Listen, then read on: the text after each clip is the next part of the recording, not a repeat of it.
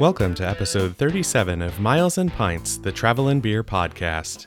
I'm your host, Jeff Brownson, and together we're going to drink our way through this amazing world one pint at a time. Whether you love to travel, you love a cold local beer, or you just can't get enough of either, you're listening to the right podcast. That's what we're here to talk about. Our guest today is Patrick Steffens from Lost Barrel Brewing in Middleburg, Virginia. Along with being a managing partner in the business, Patrick is also the head brewer for Lost Barrel, so you can probably guess that he is a very busy man. But he somehow still found time to sit down with us and talk about his background and what he's doing today at Lost Barrel Brewing, even with only a few days' notice. Before we get to that interview, though, let's take a minute to thank our regular listeners. Without you, we'd just be talking to ourselves. If you haven't already, click that button to subscribe to the show so you don't miss anything we have coming down the line. We want to send a big thanks out to Visit Loudon and the Loco Ale Trail for sponsoring this episode. Derek and I had a great time recording out in Loudoun County, and even though he isn't here for the intro, he will be with us on the recording. And now, after a quick word from our sponsor, let's get to the good part. Sit back, relax, crack open your favorite brew, and enjoy our chat with Patrick.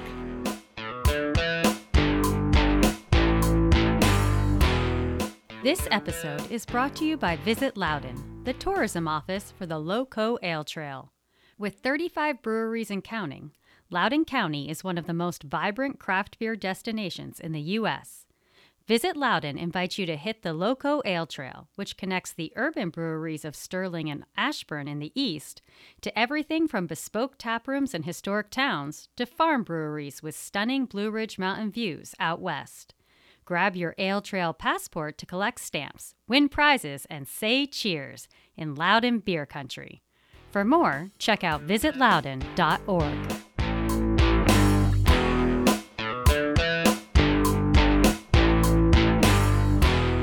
It's another beautiful day to drink beer, and I am here with Derek once again. Derek, are we ready to have a couple of drinks? Let's do it. Another beautiful day in Loudoun County. We are at Lost Barrel Brewing in just outside, or maybe still technically in Middleburg, Virginia, in Loudoun County. It's a absolutely amazing new property, and we're excited to talk today with the owner and head brewer and all-around everything guy.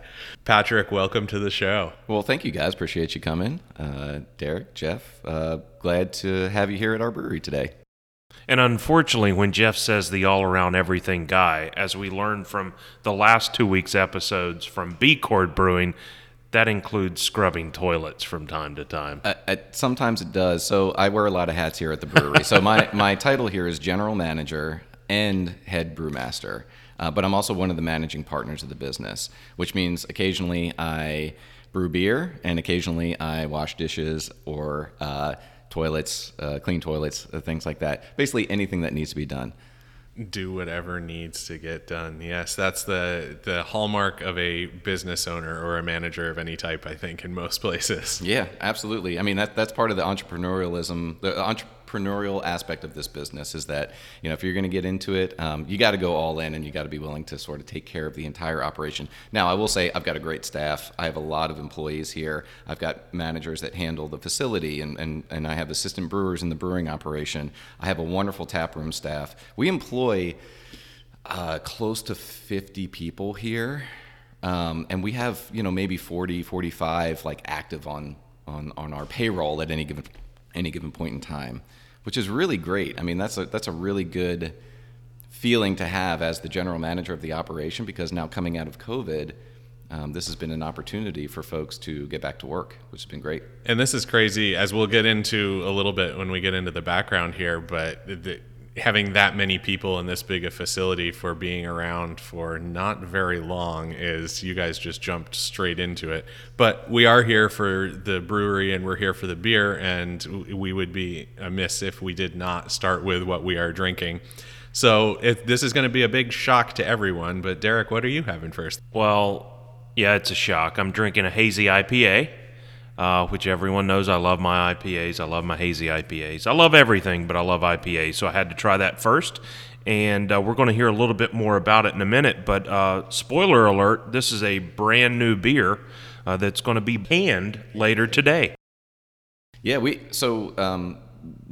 are what I brought for you guys today is a sample of our hazy IPA, and it is fresh off of our bright tank. So for those that aren't familiar with what that means, it means that that is a tank in the production area that is like the last step in the production process before we package that beer. So it is literally the freshest beer you could possibly have. It was brewed 15 days ago, right? And it is now ready to package, and we're actually going to do a canning run on it today. I just pulled the little sample for you guys just so you could get the freshest of the fresh IPA, because very strong hoppy IPAs are meant to be consumed fresh, right? So, and I will say it's bright, it's crisp, it's super fresh. It almost reminds me of some of the wet hop IPAs you see in the Pacific Northwest from time to time.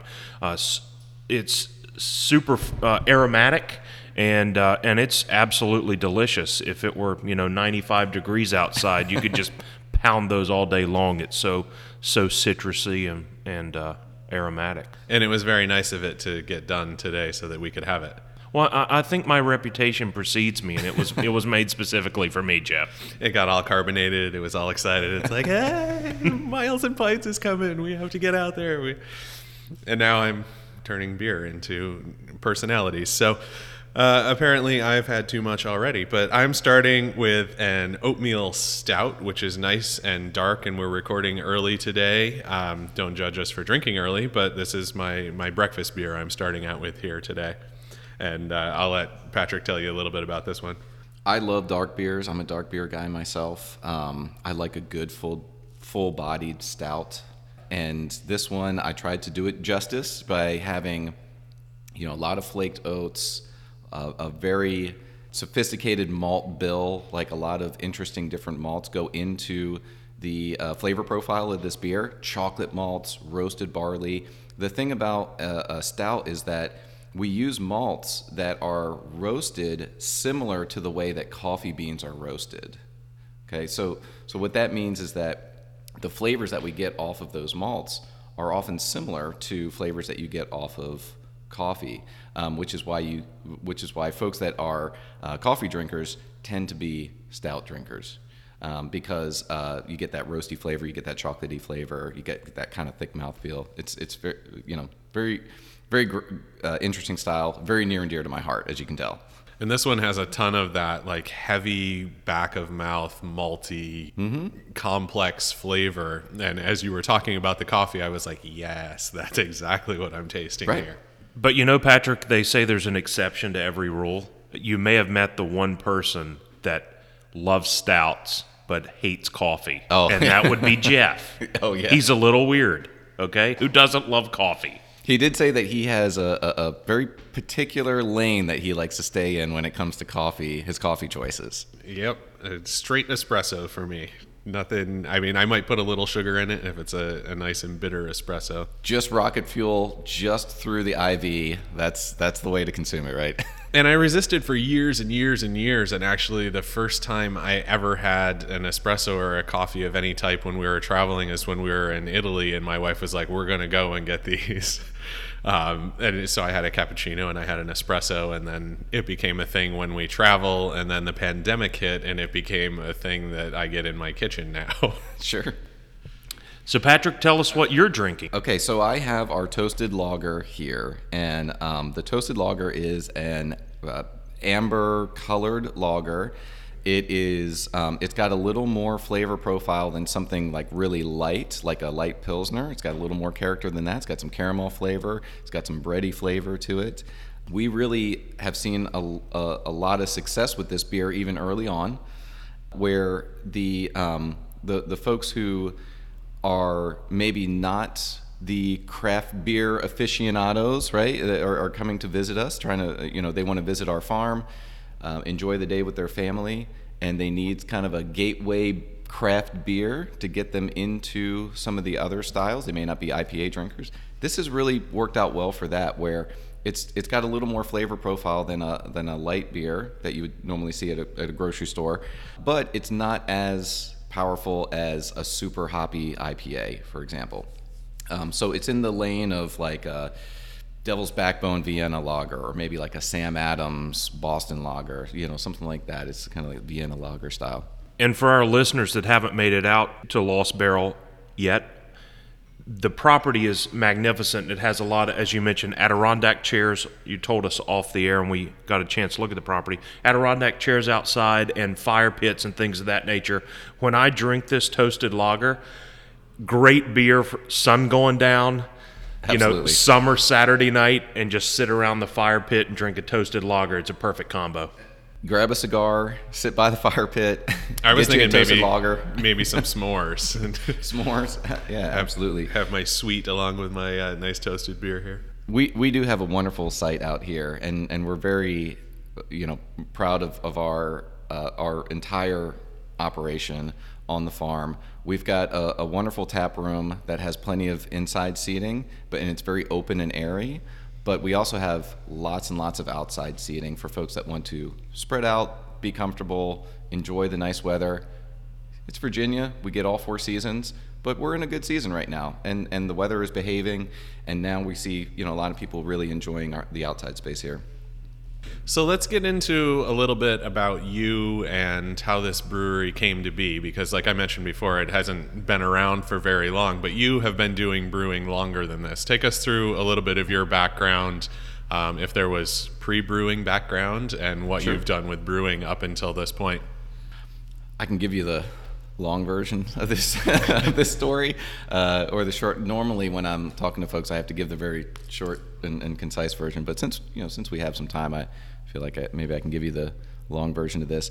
So I'll start by saying I have 3 small kids at home. I have a daughter who's about to turn 9. Her name is Taylor. She's going to turn 9 on the 4th of July. She was born on the 4th of July. Fireworks for every birthday. I have a son, Charlie, he just turned 5 in May last month. And then I have a son, Harry, he's a year and a half old. He was born in November, or he turned 1 in November. So you need to drink. Is this what we're getting to here? So the point of that is, as I get older, I start to lose track of time. I start to lose track of time, basically.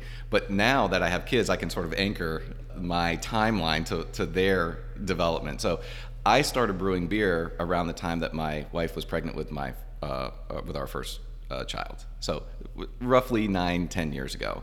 But as a hobbyist, I did it maybe a lot of your listeners are home brewers, or getting into brewing as a hobby. Same exact way. So, one thing to convey there is that if you are a home brewer and you have a passion for brewing and you want to transition to professional brewing, it can be done. I am proof positive that it can be done. It takes a lot of hard work, but if you have the drive and the motivation, you can get there. So I started 10 years ago, roughly, brewing in my basement, and just immediately got infatuated with the brewing science, the whole process, the whole culture. I loved it.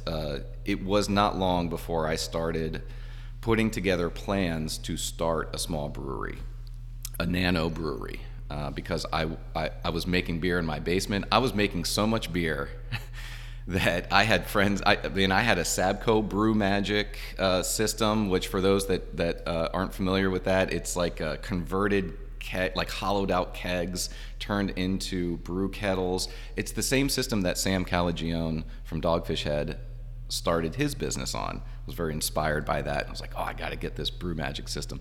Anyway, I was brewing a lot of beer in my basement, in my garage. I had my buddies coming over with growlers every day, like filling up stuff. And I just really enjoyed it. That for me, that was the fulfillment, is that seeing my friends and family enjoy all that. So I took that and started on business plans for a small brewery in Leesburg, and I launched Loudon Brewing Company in 2015. It's still in operation today. I operated Loudon Brewing Company from 2015 to 2017, and then sold it to the current owners. Still under operation, still a great little place. If you haven't been there, I highly recommend you check them out. Go see Phil and Shannon at Loudon Brewing Company. They're great people. But that was something that was a hobby turned into a passion that I wanted to turn into a business. After I sold Loudon Brewing because of my growing family, basically. So, started with one kid, and then in the process had another kid and then another kid. And as you can imagine, things got a little stressful, and I had to back off a little bit and get back into a better financial position, through other work and things like that. But then through that, I got connected with the current ownership team here, and then we started plotting on how do we build something bigger on a farm. Let's make it an agricultural, tourism type business, and that's what led us here. And did they kind of tap you for that, and that they were like, you have made a brewery already once, you know what you're doing, let's talk about this, and brought you into it? Or was it kind of a group effort that you were in from the beginning? So I think the best laid plans when it comes to entrepreneurialism is that you try to get a group of people together that have complementary skill sets. So the ownership team, myself included in that here, it's not just me. There's other partners in this business. We had complementary skill sets.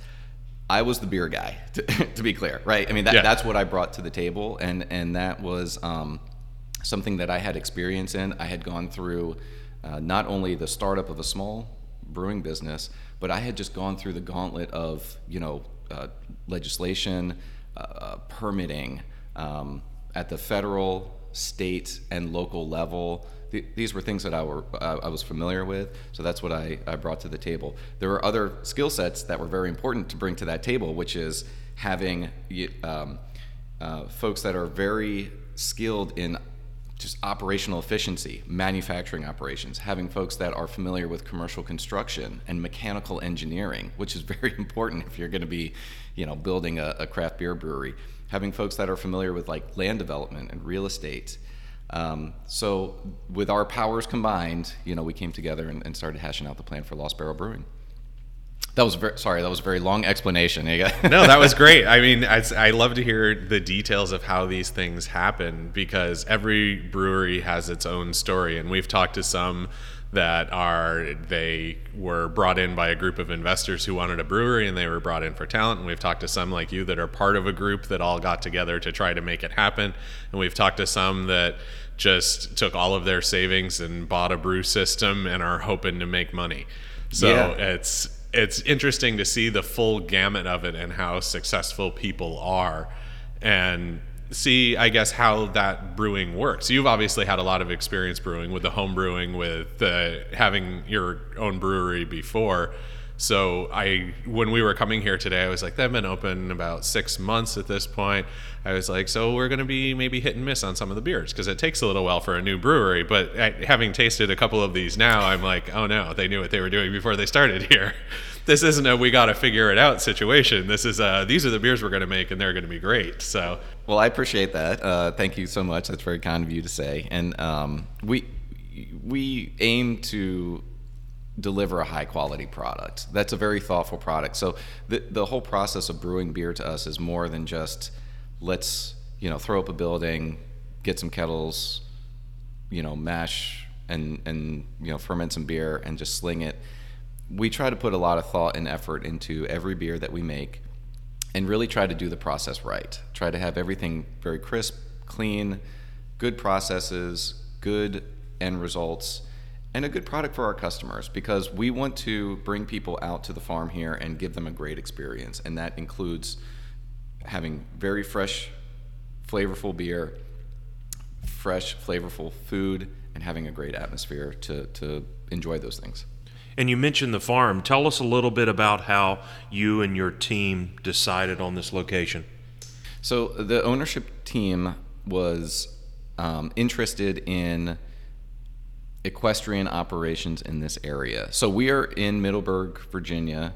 We are just outside the town limits of Middleburg. So we're still in Loudoun County, but we're kind of right on the Loudoun County and Fauquier County line. This is horse country here. There are a lot of equestrian operations. The Upperville Horse Show is ongoing as we speak right now, and it's a very large event that they're holding out there. So part of the ownership team was looking for equestrian operations out here, just because they were into that scene. Their kids were into that scene, and they were looking to acquire a property that would allow them to be on the operating side instead of the customer side of that business, if that makes sense. So they don't have to pay to house a horse in a stable. They have the stable and have other people pay them to house the horses. Yeah, you got it. And the stars kind of aligned on this property here because it came up for sale, had a horse barn, lovely horse barn, and a little cottage built in the 1700s. They were in need of some love, some revitalization, some renovation. The timing was right. The way that the property was laid out was right, where if they purchased the property for the equestrian operation, there was a part of the property that could be parceled off, I'll say, for a brewing operation. So it started to check a lot of boxes all of a sudden, and that's why they pulled the trigger on moving forward with this plan. Was that easier from a zoning perspective because it was already a commercial property, or did you have to basically start from scratch with the brewery anyway? So we were already zoned agricultural use, and in the zoning for Loudoun County, farm brewery was already an approved use of agricultural land if you're zoned for agricultural use. So there was no zoning hurdles per se. We didn't have to go up for any kind of special exception or any public hearing or anything like that. And I'm wondering if the ownership group that you're talking about, the people who were interested in the equestrian, are some sort of evil geniuses, because they were like, we like horses, let's get a horse farm. We also like beer, let's put a brewery on it. Like, sure. That's everyone's dream. These are the things I like, let's put them all around me, it'll be wonderful. Yeah, I think when it came to looking at the property and how they were going to use the property, first and foremost, it was an opportunity to have a plot of land that was dedicated for equestrian use. And the brewery portion of it was enticing because at that same time, we were working together and trying to put together plans for a brewery. Now, we were brewing in my basement, and it was just kind of a thought, right? But as the land became available and as the idea grew, then it started to make more sense that maybe this could be a 2-for-1 deal here. We could get the land that we want for the equestrian operation. We could also use a part of the land for the brewery operation. And looking at the land purchase overall, like one of the major priorities for us now as farm brewery operators out here and as equestrian farm operators out here is to make sure that the land is used for agricultural purposes. There's no doubt that there is a lot of development going on in Loudoun County right now. I heard on the news the other day that in the last 10 years, 30,000 new homes were built in Loudoun County alone. It's like the top of the chart as far as new home development in the country. It's crazy. We were at Wheatland Spring Farm and Brewery yesterday, and we were looking around. They had a little festival, and we're walking through their wheat and barley fields. And as we're standing kind of up on the hill there, we looked out and we're like, oh, and there's $1 million homes there, and there's $1 million homes there. But literally all 100% of the way around their farm is these gigantic homes and developments going in. Yeah, it's everywhere. There's no doubt about it. And so as a landowner here, we're looking at the land and we're trying to claim this land for agricultural purposes, because if the land comes up for sale, the developers are eyeing it down, right? And that's not always, they can make all sorts of money on that. Yeah. And that's not always the most popular thing for folks that have been here for a long time, and we're trying to be respectful of that. So, part of our intention here is to make sure that this land stays as a working horse farm, and the farm brewery kind of comes along with that, but it also helps us keep this as an agricultural property instead of like another land development, basically. And for our listeners, this is today's episode reminder, Jeff, that all of our podcast guests are much more intelligent than we are. They see a property come up on the market, immediately recognize Horse farm, check. Oh, we can also brew, check. I feel like we should maybe start mentioning that twice an episode or twice a recording, since we split them into 2 episodes, and everyone should know every week that we are the dumbest people on our podcast. Oh, you guys don't give yourselves enough credit. we are just looking for intelligent, wonderful people in the brewing world and in the travel world, and we seem to find them. But I want to touch on the property here, because people can't see this. We'll put a bunch on social media and we'll have some pictures up, but it's not going to do it justice. I was saying yesterday we really need a drone for Miles and Pints, and I think that would be the best way to see this property, because it is so big. But you say, like, we parceled off this little piece of the horse farm for this, but I think maybe people could identify with it. It's something that we've seen here in Loudoun County that I haven't seen in a lot of other places in my travels as far as breweries go. But there are breweries here, yourself included, this is probably the best example of it that I've seen, that have realized that beer is as popular as wine, and maybe more so to a large set of people. And these places are being designed like you would see these wineries in Napa or in the Finger Lakes or here in Loudoun County. There's a lot of big wineries. But we pulled into this property and we were just in awe at the huge parking lot. There's several buildings on the property. It's this massive complex that was built just for beer. And it's hard to express how excited I get that craft beer can have this and people will come to it. So tell us a little bit about, I guess, the layout of the property and what you've built here for the brewery. Sure. So for the layout of the property, we have a few different areas that we have as part of our hospitality strategy here. We have our main tap room and tasting room, which operates a lot like a restaurant, frankly. I mean, it is a craft beer tasting room, but we have food. We have a full food menu, appetizers, entrees, desserts, things like that. So people can come out here, enjoy some beer, enjoy the hard seltzers, and also enjoy some fresh food. We have inside seating inside of our tap room. We have a nice big bar that sort of wraps around the inside of our tap room area.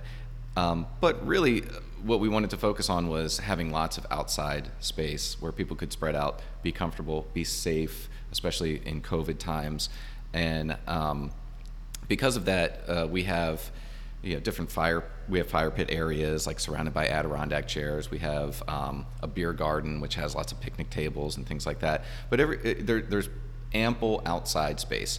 And like I said, we're in Virginia. We get all 4 seasons, right? So right now we're in a good season, aside from the cicadas, maybe. But the seasons the season is very nice right now, where people can come and sit outside, and it's very mild and very comfortable here. We do have an area. It's one of the original structures on the farm. It was actually like a little 2-stall run-in horse shed, basically, that had a little apartment built on top of it, and then a deck built to the side of it, and then a shed built under. I mean, it was just like piecemeal together. So that was an existing structure, and we took that and we just kind of spruced it up a little bit, made sure that everything was safe, like reinforced the deck, like kind of repainted everything, renovated the inside of the upstairs apartment, and we used that for special events.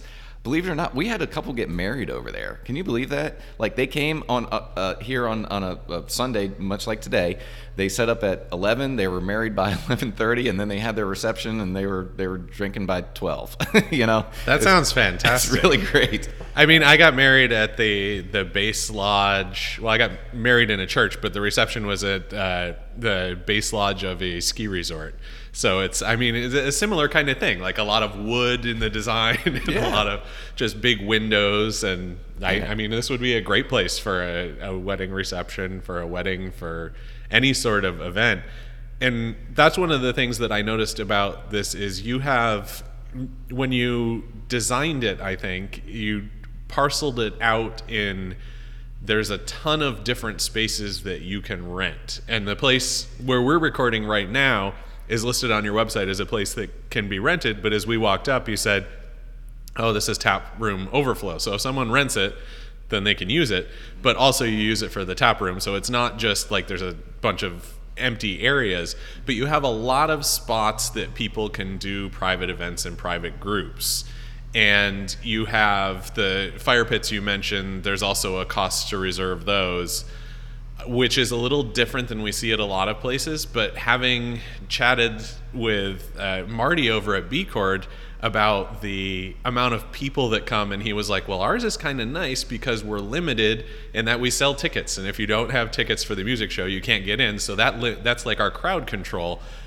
And having had that conversation with him, I now understand why you do that, because it's a crowd control function, and you don't have people coming here and sad that they can't get it. They know if they want to reserve that spot, they reserve that spot. It's a very reasonable cost for a whole bunch of people, and I mean, you spend far more than that on the beer, I'm sure. Sure. But there's so many spaces here that really any kind of and any size of event that you want to do, you could do at this brewery. It does help to organize things if you have spaces where if somebody has a larger party, and by larger I mean like they're going to bring more than 10 people, they're going to bring 20 people, they're going to bring 30 people. When you get to that size of a single party, you got to kind of think about that. Like how are we going to give that group a good experience, as opposed to when folks come to the tap room, if it's like you, wife, husband, boyfriend, girlfriend, 2, 4, 6 people at a time, wonderful. No problem accommodating folks like that. We've got plenty of seating. We've got plenty of space in our tap room. We've got plenty of staff. Like we do that all day, every day. But if it's a larger event and you really want it to be a little more purposeful, like we've had gender reveal parties, we've had rehearsal dinners and things like that, then what we ask folks to do is reach out to us. Tell us what you're thinking, what you want to set up, and we'll carve out a spot where we can host you in a way that is that sort of does your party justice. Like we'll make sure that we have staff to take care of you, make sure everybody knows that you're here, the time that you're going to come, the time that you're going to go. And so that's why we set up these different spaces to be able to do that. And it's private enough to make them happy, but not like up here. Yeah. You have big windows that can open up to the tap room, you said. So when there's music, they can hear that. Yep. They can hear the buzz of the tap room and feel like they're part of it, but no one bothers them in their private group. So it's really, again, just a function of the design of the place and such a welcoming environment, no matter what you want to do here, whether you want to grab a table and have lunch with your friend or whether you want to bring 50 people and have an event. Yeah, absolutely. And that is the name of the game for us is try to put together a space where if you have a larger gathering, we can accommodate that. If you just want to come out and enjoy the tap room, we can accommodate that too. And so we have designed some spaces throughout the property to be able to do that, and we're happy to do it. We're now getting into setting up our loft area, which is what we call the area that we're sitting in right now, for rehearsal dinners. We are now in partnership with the Salamander Resorts, and there are it's a wonderful property. If you haven't been out there, or for listeners that are not familiar with it, definitely look it up. It is a beautiful property. It is a wonderful resort. They have a wonderful hospitality model out there and great people. And that's right next door to you, right? It's less than close. A mile away. Okay. Yeah, it's here in Middleburg. As the crow flies, it's actually like less than a mile, like through the woods over there. We're actually beating a path through the woods so that we can bring people back and forth. So again, I need a drone to go over and see that. Can go right over the trees. But we have folks that are getting married at the Salamander, but they want to do their rehearsal dinner off-site in another spot, but they don't want mom and dad, grandma, grandpa to have to travel too far. Well, this is less than a mile away, and so we can host them. We work with a catering partner, an executive chef. His name is Jose Marty, and he runs a company called Loco Kitchen out of Sterling, just down the road here. And he puts together our entire food menu here, but he also operates as our catering partner. So if we want to have something that's a little more formal, like everybody's going to sit down and have a steak dinner at the same time, he can put together that menu and execute on that menu here, which has been really great. And the beauty of this space, as Jeff mentioned, clearly designed for functionality, but also for people to enjoy the brewery. the current space we're in that, as you mentioned, can be rented out for parties if anyone's looking for a venue in western Loudoun County. On one end, you can look into the barrel room, right, and check out all the brewing system. And on the other, as you mentioned, is the tap room overflow. You can see what's going on in there. You can open up windows and hear the live bands on the weekends and things like that. So not only is it a phenomenal private space, but for all of our beer dorks listening to Miles and Pints, it's also beer-centric. Absolutely. We give lots of brewery tours and things like that, even like impromptu, just kind of, hey, do you want to check out the production area? We have put our production area in, I call it the fish bowl sometimes, right? Because as soon as you walk up to the property, the first thing you see are these big bay doors and big windows looking into our production area. I mean, we don't want to hide it. We want people to see that this is a working farm brewery.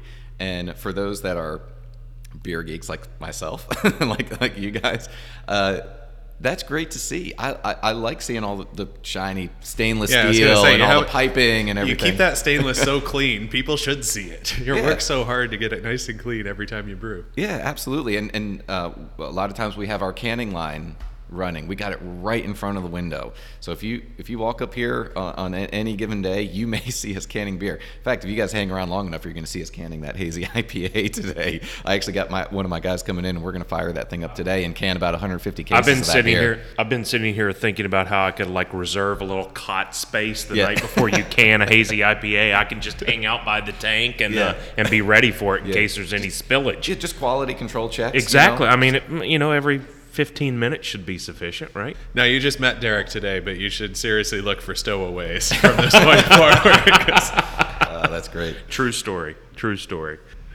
So let's talk a little bit about the brewing side of things. I mean, I guess we're already starting to do that. We've got old patents on the wall over here. I mean, not the actual old patents, but nice blown up pictures of the old patents, which is something, as a former patent examiner, I get super excited whenever I see stuff like that. Aren't those neat? Ooh, I understand how this works.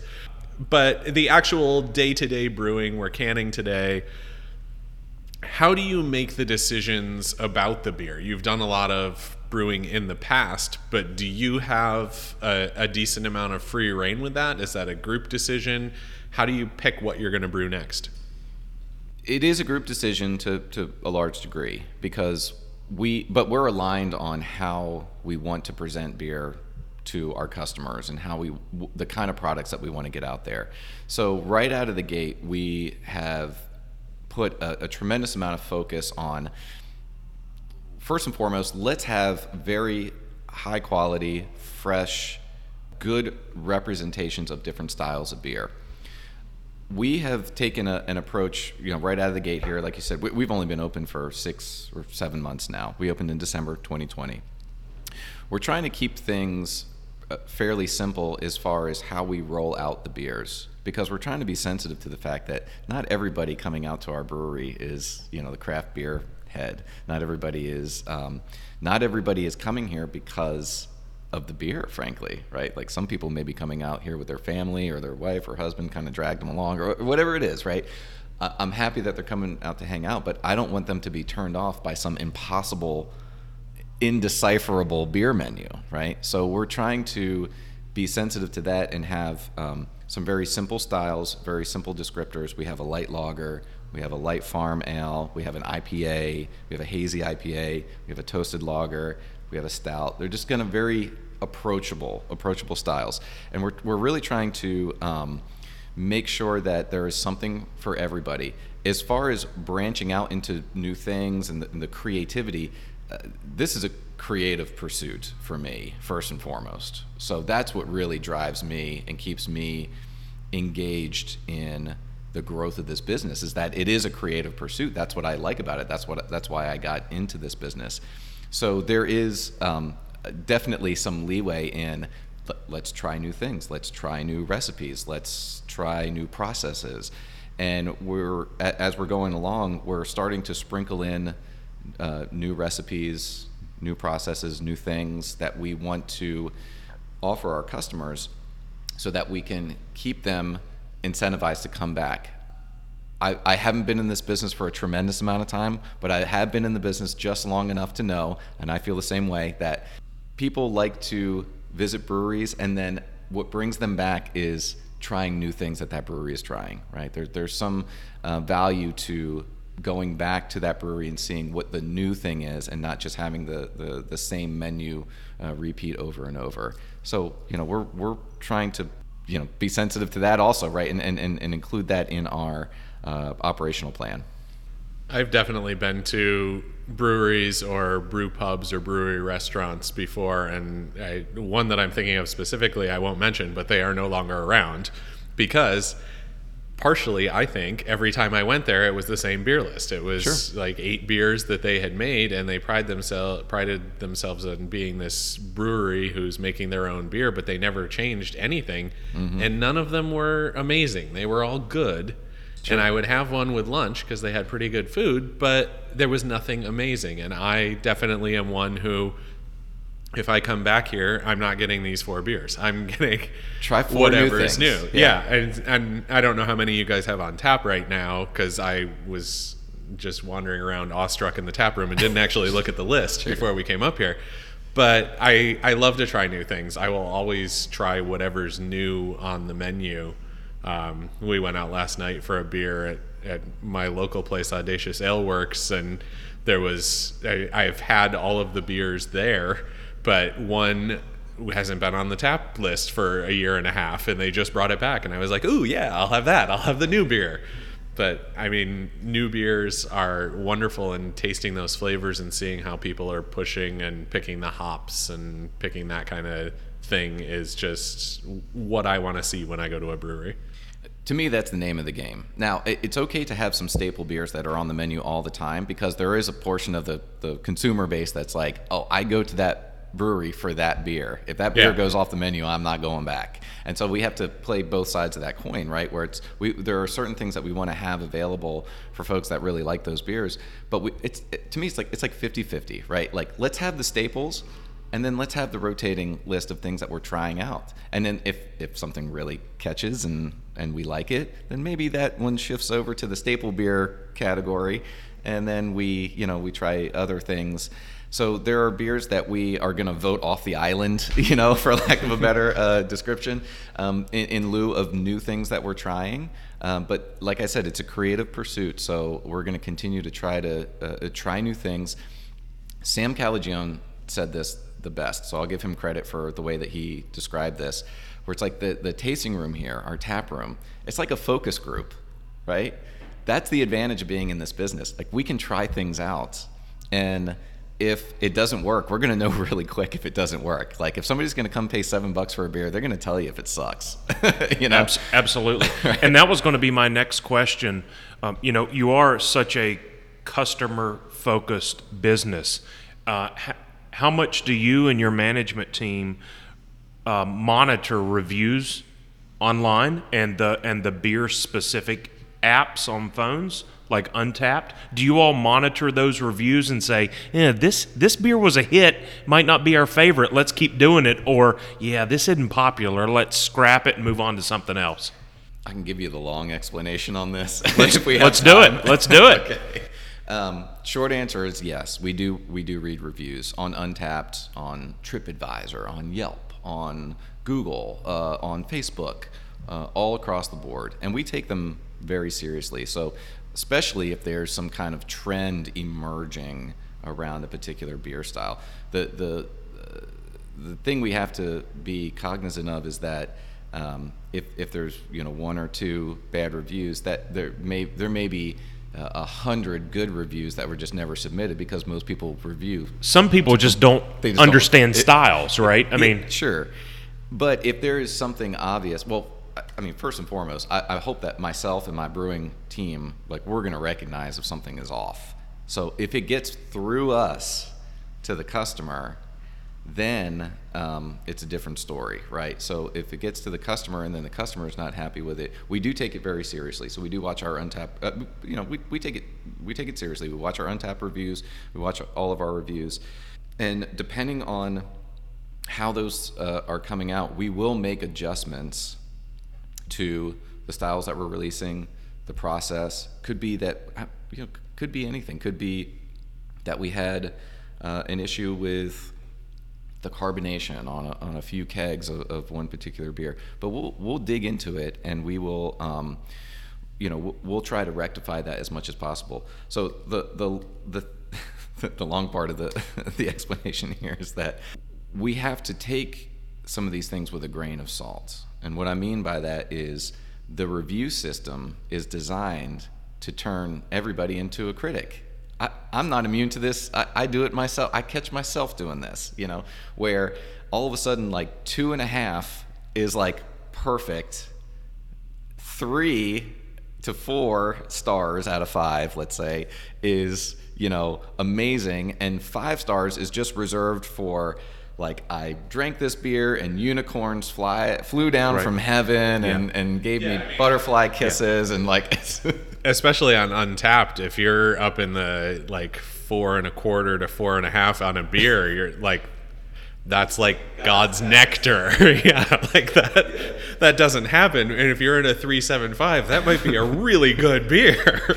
Right. So the scale gets skewed on some of the rating sites is the point there. And like I said, I'm guilty of it also. So now because I'm aware of this, when I go on some of the sites, I'll try to sling some of the other guys like 5 stars. If I go to another brewery and I'm like, man, this beer is awesome, dude, I'm just gonna give you 5 stars. Like, why is 5 stars like reserved for like God's nectar?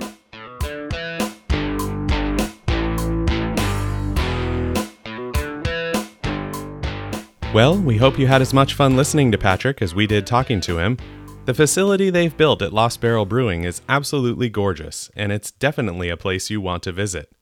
To do that, you'll have to make your way out to Middleburg, Virginia. Trust us, you won't regret the drive.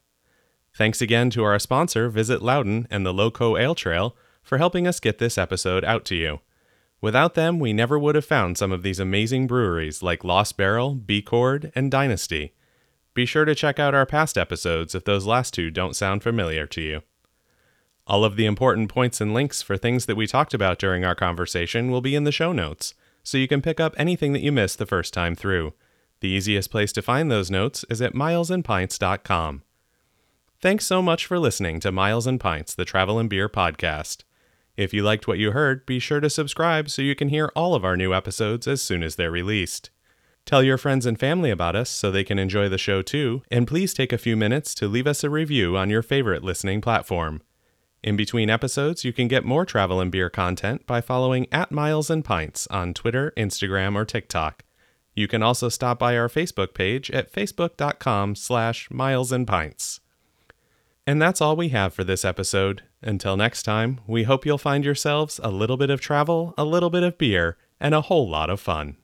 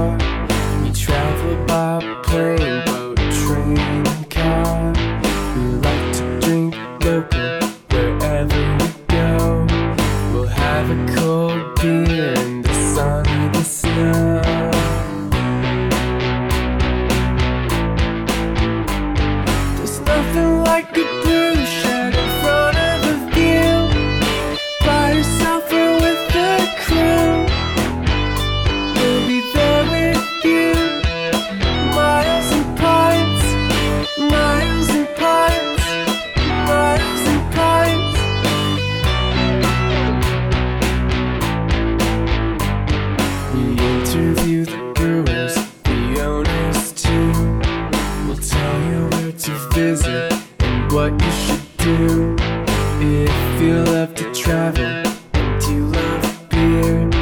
We'll talk about the things that you want to hear.